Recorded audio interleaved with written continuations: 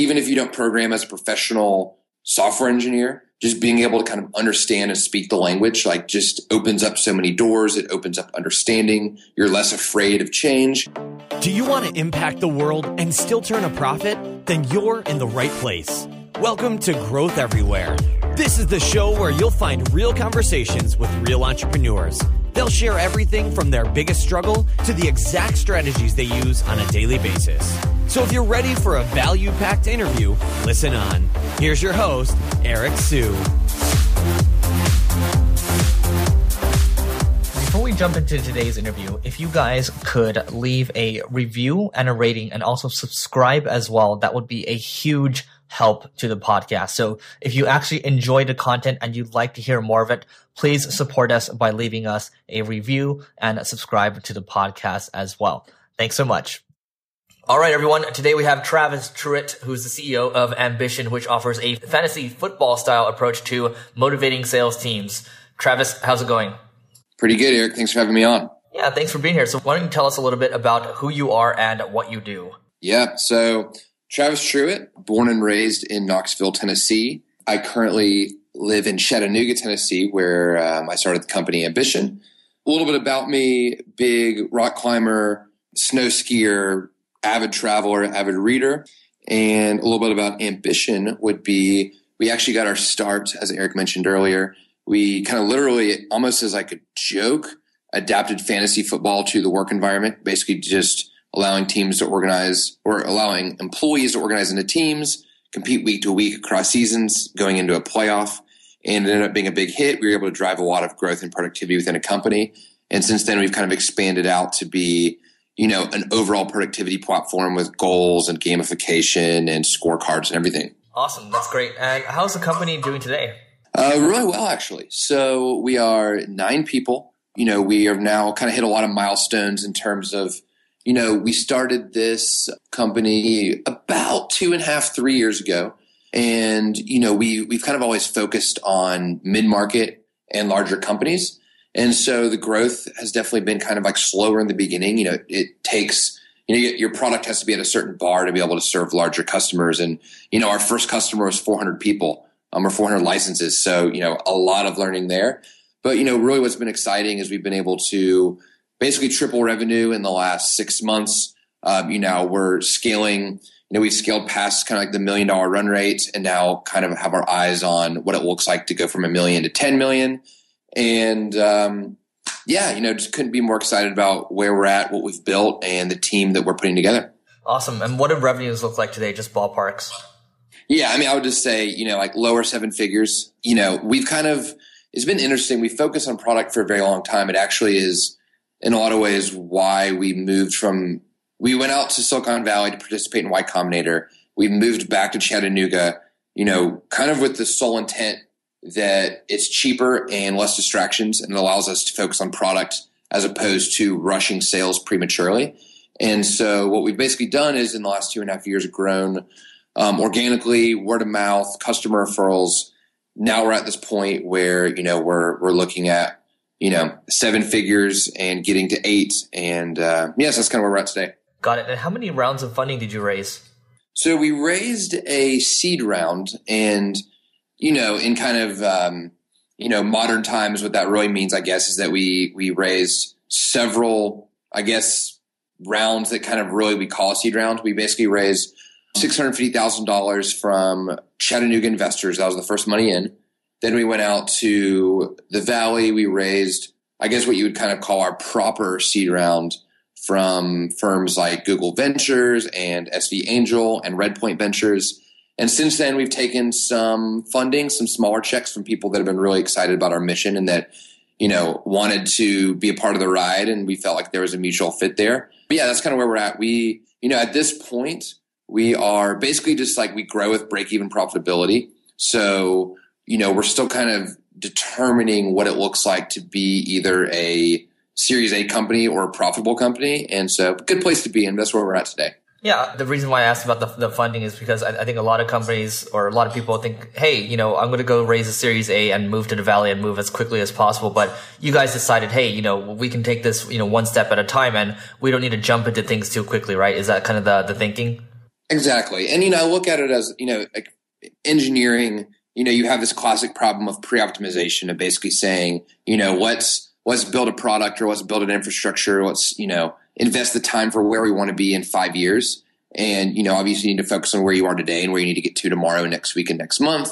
And we kind of do the same thing with our company. And we basically said, I think there are a lot of reasons as to why we, maybe should be in Silicon Valley if we have, 50 to 100 people and we're really needing to scale and take this global and hire world-class, VPs. But at this point, as a startup where we're working toward and kind of cementing product market fit, where we, are in survival mode, like money is, extremely important to us and we want to grow in a methodical and safe manner, then I think Chattanooga or, a city like this makes perfect sense. So yeah, again, I just look at it as like stages, and just like how you want to hire a VP of sales for, the stage of company you are today, I look at it as you want your startup to live in a place that correlates to the scale of where you are today as a company. I love it. Just so the audience can understand better around the business itself, can you share like a case study where a company has really used Ambition and kind of taken off from there? Yeah, absolutely.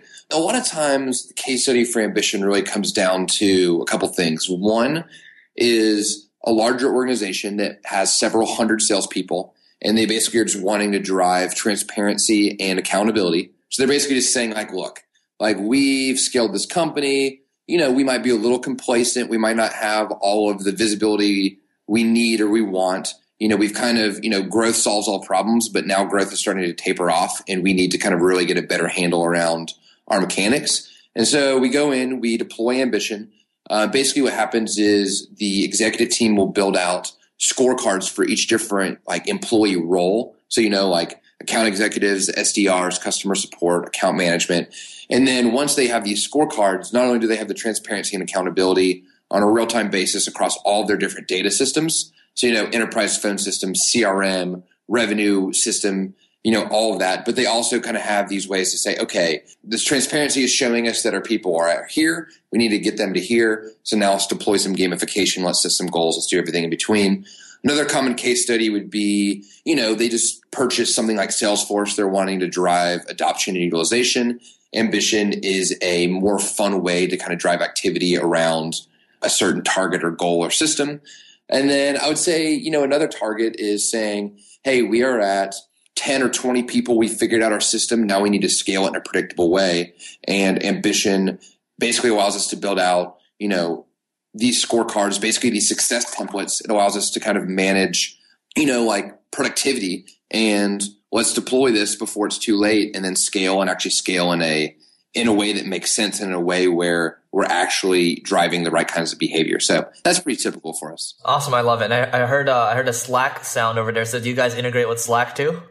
We do actually. And sorry, I just closed that out. No worries. Yeah. So we're actually doing some beta testing right now with Slack in terms of being able to pipe accolades accolades from Ambition. Like, we track some really cool things like when employees are streaking on a benchmark. So for example, hey, you have hit your, demos set for the week benchmark of 10 for the last 14 weeks in a row. Or, you've just now set the company all-time record for phone calls for a given day. You just won this challenge, all sorts of stuff like that. We're experimenting with Slack and Chatter and, just being able to connect really cool, positive things that employees are doing to, the outside world or to the company so that they can be recognized for their achievements. That's cool. So is it more like a scoreboard? Because when I think about fantasy football, I think about selecting, stars from each team and going head to head with people. Yeah. So the way, to be honest, Ambition is pretty multifaceted. So it's kind of basically what happens is a company spins up, let's say, acme.ambition.com. Employees log in. They basically see a kind of like a scoreboard / scorecard. Basically, here's what I need to do on a daily basis. Here's what I need to do on a weekly basis, monthly basis. So, we do a really good job of tracking leading indicators, lagging indicators, and then the cross section, which is productivity. And then from there, you basically have widgets. And so you'll have like a competition widget of, hey, you're in, Team Alpha and you guys are playing Team Bravo. And, here's the score chart. Here's the projections. you're 5-1, they're 2-3, so you should really kind of win this game. At this current pace, you're going to be a second seed in the playoffs. We'll also show goals. Hey, Travis, by the way, your revenue target for the quarter is this. And then, we'll show just like overall stack ranking. Hey, for the given day, your productivity score is this. So it's kind of a multifaceted, very holistic view as an employee of everything around their productivity, their activity, their engagement within a company. I love it. Okay. And so how does pricing work for something like this? Yeah. So it's pretty, standard SaaS, basically per person per month. And our prices start at $60 per person. That basically gets you like the full platform. And then obviously with, contract length and company size, we're able to discount down from there. And, the exciting thing is we've been able to prove really, really strong ROI, which, makes selling at a relatively high price point easier to do. We actually had a case study for a logistics company. That's kind of where we got our start. So basically warehouses of people that are moving freight from point A to point B across the country.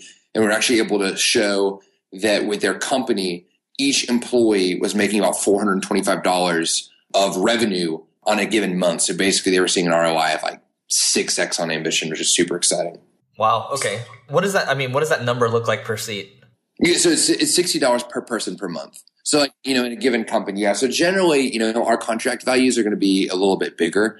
Our sales cycles are going to be a little bit slower, but, focusing on these mid-market and above companies, the best part about it is basically like, we sell, we integrate, and then they're customers for life. Like our churn has been negative in terms of, when somebody signs up for Ambition, generally it might be like a department or a division. And then in, 12 to 18 months, the entire company is on board. Wow. Okay. And you mentioned negative churn. Do you guys have any, upsells, cross sells included? That's actually something we're working on. Our product, one of the things that we have experimented with a lot in the past, and we're really kind of finally starting to build out the system in always the right way, is basically how do we productize Ambition? How do we basically automate being able to get 10 people on, and then how do we upsell into 100 people? And then how do we, kind of kick that over to on-site visits to get that up to 1,000? That's something that's kind of what's exciting is that's our big goal and project for, the remaining half of the year. And, there's a lot of revenue to unlock there, which is exciting because, again, a lot of our sales functions have been, really at this point, organic. It's really been like people reaching out to us and saying, hey, what's it going to take for us to get our customer support department on, as opposed to us, in a lot of ways doing what we need to do is just saying, hey, by the way, let's get your customer service department on. So we see that as a really good sign of things to come. Awesome. Okay. Yeah. I was just trying to back into how, basically the question is how do you get to negative churn? Oftentimes people will talk about cross sells, upsells, and you guys are on your way there, but it's crazy that you guys already have negative churn. And that's just a fact. I guess the question would be, what do you think is contributing to the negative churn you have right now? Is it just a great product? Yeah. I think it comes down to our product. So I would say this, it is kind of interesting. Our product is, when we built it from day one, we built it for the employee. And, we really kind of focused on like, how do we make an employee's life, more, in a lot of ways, more fun. Like, and we go back to this kind of motto we have, this basically, life is too short for work to suck. Like, if you think about it, the average American spends the majority of their waking life at work. And, most of the time their emotion toward work ranges from misery to apathy. If we can move the needle just a little bit, then that's a really, really big deal. And so we basically started with the rep. And I think what that's meant for us is that while sometimes it's easier to provide, fancy dashboards for executives and managers, because they're the ones that are writing the checks and they're the ones that, if you can sell them, then, they'll champion it for you. We focused on a relatively harder sell and basically saying, we're going to make this awesome for your employees. We're really going to be able to drive the employee experience at your company, or, increase your culture coefficient, which sometimes people shy away from that. But, the right progressive people, when they buy that and their employees are really happy, and their employees are like literally talking about Ambition and talking about how it's kind of changed the way that they view their role in the company, and how they view how gamification gives them like a clear path of like what it takes to be successful here, then, it spreads to a company, it spreads to different departments. And, that's why we've been able to kind of have more and more people, that are already signed up basically say, how do we buy more licenses? And so, yeah, I think it goes down to product. I think it goes down to philosophy and mindset. and not optimizing for high growth too early, but really optimizing on the experience. And again, kind of going back to saying something earlier, like the exciting thing is, I still think that we've really only scratched the surface. Like, we're still all potential energy. Like, we're not even really realizing a lot of the things that we have on our roadmap. I love it. And I love that you guys started with salespeople first, because it's very quantifiable. So I'm imagining, this would work for salespeople, customer service people, trying to bring down tickets, marketing people too. What other roles does Ambition serve right now? And what are you guys aiming to serve? Yeah, I mean, really at the end of the day, any metric-based employee, can use Ambition to basically better track their productivity and how they can be more efficient. And so, our start is going to be more transactional inside sales, because that's the easiest segment to prove ROI. With that said, though, we've already kind of expanded into field sales. We've expanded into customer support.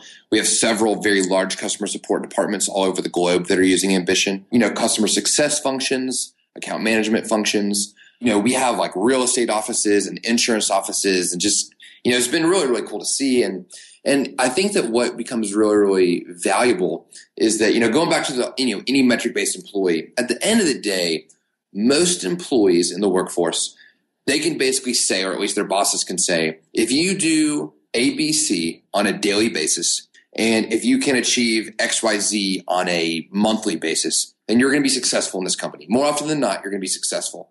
And so really with Ambition, if you boil down what we do, even if you strip away the really engaging aspects of gamification and of our goal system, it comes down to defining that success template for your employees. And then basically we're literally able to put employees on a graph and say, if the x-axis is how hard you're working and the y-axis is how smart you're working on a per person basis, here's basically a graph showing your productivity. Like, I'm literally imagine it as like a Gartner Magic Quadrant, except you as an employee get to see where you're at. And that just becomes this like insanely powerful and intuitive visualization. And so, yeah, I mean, we have basically, going back to your question, we have companies where you might have like 12 different types of employees that are all able to be normalized and put on this graph. And so really the sky's the limit there. It gets really, really exciting. Great.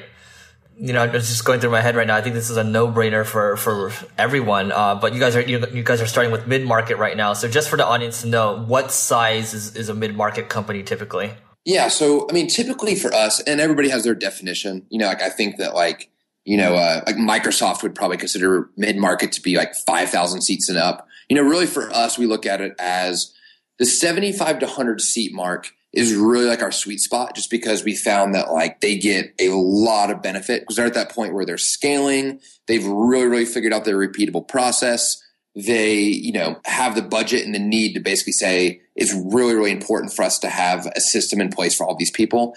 I would say overall, though, to get success on Ambition, it really just varies. Startups and SMBs are kind of a mixed bag. And I would say that if you are a startup or a small company that is selling a relative commodity in that it is a known entity, you basically, it's just a matter of you're competing on price or you're competing on getting in front of people, and there's a system in place, like what it takes, then Ambition is going to work really, really well for you. If you are more of a product education sell or a solution sell, and you're really trying to figure out your market, figure out your positioning, then Ambition isn't going to work as well, because basically Ambition, if you know what it takes to be successful, Ambition is the perfect platform. If you're still figuring it out, then the gains are going to be marginal. So that's kind of where we found that mid-market works the best for us. So basically, any company that has reached product market fit, they're probably a good fit for Ambition. That was much more concise than what I just said. Cool. So yeah, I want to go a little, I guess we could go a little deeper here. So tell us about one big struggle you faced while growing this business or any business. Yeah, I'm actually, it's funny, I'm writing down any company with product market fit can use Ambition. I love that. There's your headline for the homepage. Exactly. No, yeah, exactly. So I would say biggest struggles. I mean, obviously there's been so many. A couple that come to mind with Ambition would be, number one, I would say we outsourced customer success and customer support too early. I think our third hire was customer support / success. We kind of rolled up into one hat. And I think that, it was like a move of, okay, this is efficient. Let's go ahead and get in somebody to own it. Let's it just makes sense. And really what ended up happening was that our customer support person ended up leaving to start his own company, which is great. But what it kind of forced me to do is basically re-own customer support and success and basically remove the middleman. And basically, what's funny is that this happened a while ago. And I can't even imagine at this point, because again, we're only 9 people. Like, I can't even imagine hiring somebody again for probably another like 5 to 6 hires, because basically I've gone from hearing what customers are saying and needing from somebody to now directly interfacing with customers, asking really good and targeted questions around not only what are they saying, but what are they needing. And then myself being an engineer, half the time I'm able to go in myself, directly fix their problem, and then basically say, is your problem fixed? Do you foresee any issues with this? No? Okay, done. And so I've basically been able to systematically reduce any kind of like ticketing needs or customer chat needs in a lot of ways down to zero. And so I think that that's been really important for us. Whereas when I look at our first year or two, I kind of regret in some ways like not owning it when I should have. And then another just especially brutal pain point for me is kind of trying to chase the holy grail, silver bullet, whatever you want to call it, of partnerships early. And we had some really sexy partnerships, one in particular that I spent a ton of my time and energy and effort on, which was basically working with it. It was like going to end up being this really big real estate play. We were going to have like 600 real estate offices, this association, on board on Ambition, and it was going to be extremely lucrative, and it was going to be this amazing, like deal that we could put together that we could leverage to, anybody and everybody across the world in terms of, large associations with, hundreds if not thousands of members. And, we were just way too early. We were in over our heads. I basically wasn't focusing on individual customers. And yeah, I think back and I just wish I could get, like 3 months of my life back. So I would say those. And then another thing I would say is that, to each his own on this one, but I spent the first 2 years basically almost from like a macho standpoint, refusing to take vacations and basically just like working pretty much close to 7 days a week. And I learned that by actually forcing myself to, and to be honest, to this day, I would still consider them a workation, but by forcing myself, basically every quarter, I literally leave the country. It might be for 3 days, it might be for 7 days, but I'll leave the country. I'll go to a place that is just insanely different and inspiring and new and, out of my comfort zone. And every time I come back, I feel like my productivity is at an all-time high. I come back with new and fresh ideas. I come back just ready to roll. And so, a big mistake of mine was thinking that to be successful, you have to work every day for years and years and years. And, there's some people that's what they do and it's worked for them. But for me, I found that those breaks are insanely important. I totally agree with that, and that's something I've been starting to do more and more of. So I might have some questions for you after this, or it might even be another show. Who knows? Yeah. But yeah, I totally agree with that. I used to just work all the time, but even doing the workations can be a game changer. Now, I think one really important thing, talking about partnerships, I actually just have a friend that's just going gung ho on partnerships right now for a company that he's at. And it just makes zero sense to me right now because, they haven't figured out how to grow their own thing. They haven't talked to customers enough to, figure out how to take things into their own hands and control their own destiny. Because when you're doing these partnerships, basically they'll do things when they want to do things and it'll be on their time and it has maximum benefit for them. So I guess I love you sharing that story. And I think a lot of people need to take heed to that. How old are you right now? 29. 29. Okay. What's one piece of advice you'd give to your 23-year-old self? 23-year-old self? That's a really good question. So I'm a self-taught engineer, and if memory serves me correctly, I started to learn how to program at 25. And so to be honest, I would go back, I was very fortunate that at 23, I think I was living at this time, honestly, I was living in Austria. I was rock climbing like all over Europe. I've been very fortunate to be able to travel, to live in some really cool places, to be able to do a lot of things. I would say at 23, I wish I would have just learned how to program because, kind of my anecdote for that is that I look at it as, obviously we are now surrounded by technology and it is, only becoming more prevalent, even though the saturation at this point has got to be close to like 98%. And even if you don't program as a professional software engineer, just being able to kind of understand and speak the language, like, just opens up so many doors. It opens up understanding. You're less afraid of change. And, my brother, he's 6 years younger than me. So he is now 23, 24. And I begged him, basically a complete broken record, a very annoying broken record, to learn how to program. I think he finally picked it up at 20. He just graduated college. He's making more money than any of his friends. He's opened up so many doors. It's just, I don't know. I couldn't be more bullish for the majority of people out there, learning how to be quick, dirty, and dangerous with, basic skills. So yeah, that's probably what I would say. Cool. And how did you teach yourself how to code? So it was right before Code Academy came out. So I was actually, probably one of the last people like on the planet, or at least in the United States, to like actually learn through like reading books and, not using something that's interactive and gamified. I think literally I think it was like learnpython.org had some really good tutorials. But yeah, otherwise I was literally just buying O'Reilly books and just going through exercises. And, the first month is terrible because you're just trying to remember the syntax. The first 3 months is frustrating because you have no clue how you're going to go from a glorified calculator game to, a dynamic interactive web page. But, 6 months, I feel like you are starting to do things where they have real world potential.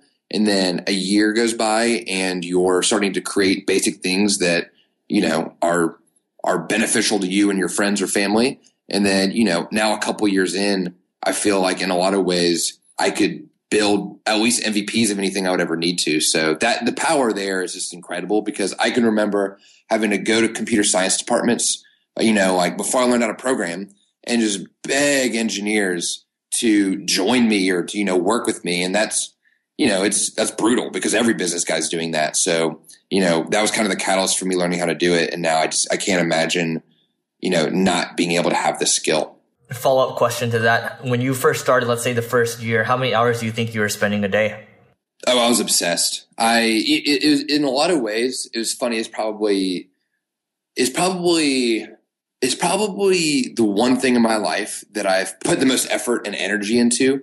Going through, it's just crazy to think, like, going through school, elementary, middle, high school, college, I wasn't really passionate about anything. Like, I was a good test taker. I knew how to get A's and B's, but I was doing it to take a test and to pass a class. Like, I never had the mindset of like, what am I going to get out of this? How is this going to better me? And so with programming, I don't know. I was at the point where it was just like every night, every weekend, in the morning, on my lunch break, I was just constantly working through it. And, it's just, the best part about it is that it's become so actionable. And yeah, I will say that I dedicated a lot of time. It wasn't something that was, 2 hours a week and now you're going to be able to build, really cool websites. But if it's your passion, or if you're just serious about, really having a foothold in the tech scene, you've got to do it. And, it's worth it. I would, if you look at, for most positions, if you look at, getting an MBA or taking that 3 years, whatever you want to call it, and learning how to program, I seriously think that you'd be a more attractive and more productive candidate to a company being able to be a business guy and program than having another degree. Totally agree with that. All right. What's one must-read book you recommend to everyone? Must-read book. It's kind of funny with that. I'm going to give you not a must-read book, but I'm going to say that I read a lot of history, and specifically I read a lot of military history. And the one thing I like about military history, just as a genre, is that, as an entrepreneur, it is easy for me to go home and to be stressed out and think about how much I hate my life or hate my sales pipeline or, my competitors, whatever you want to call it.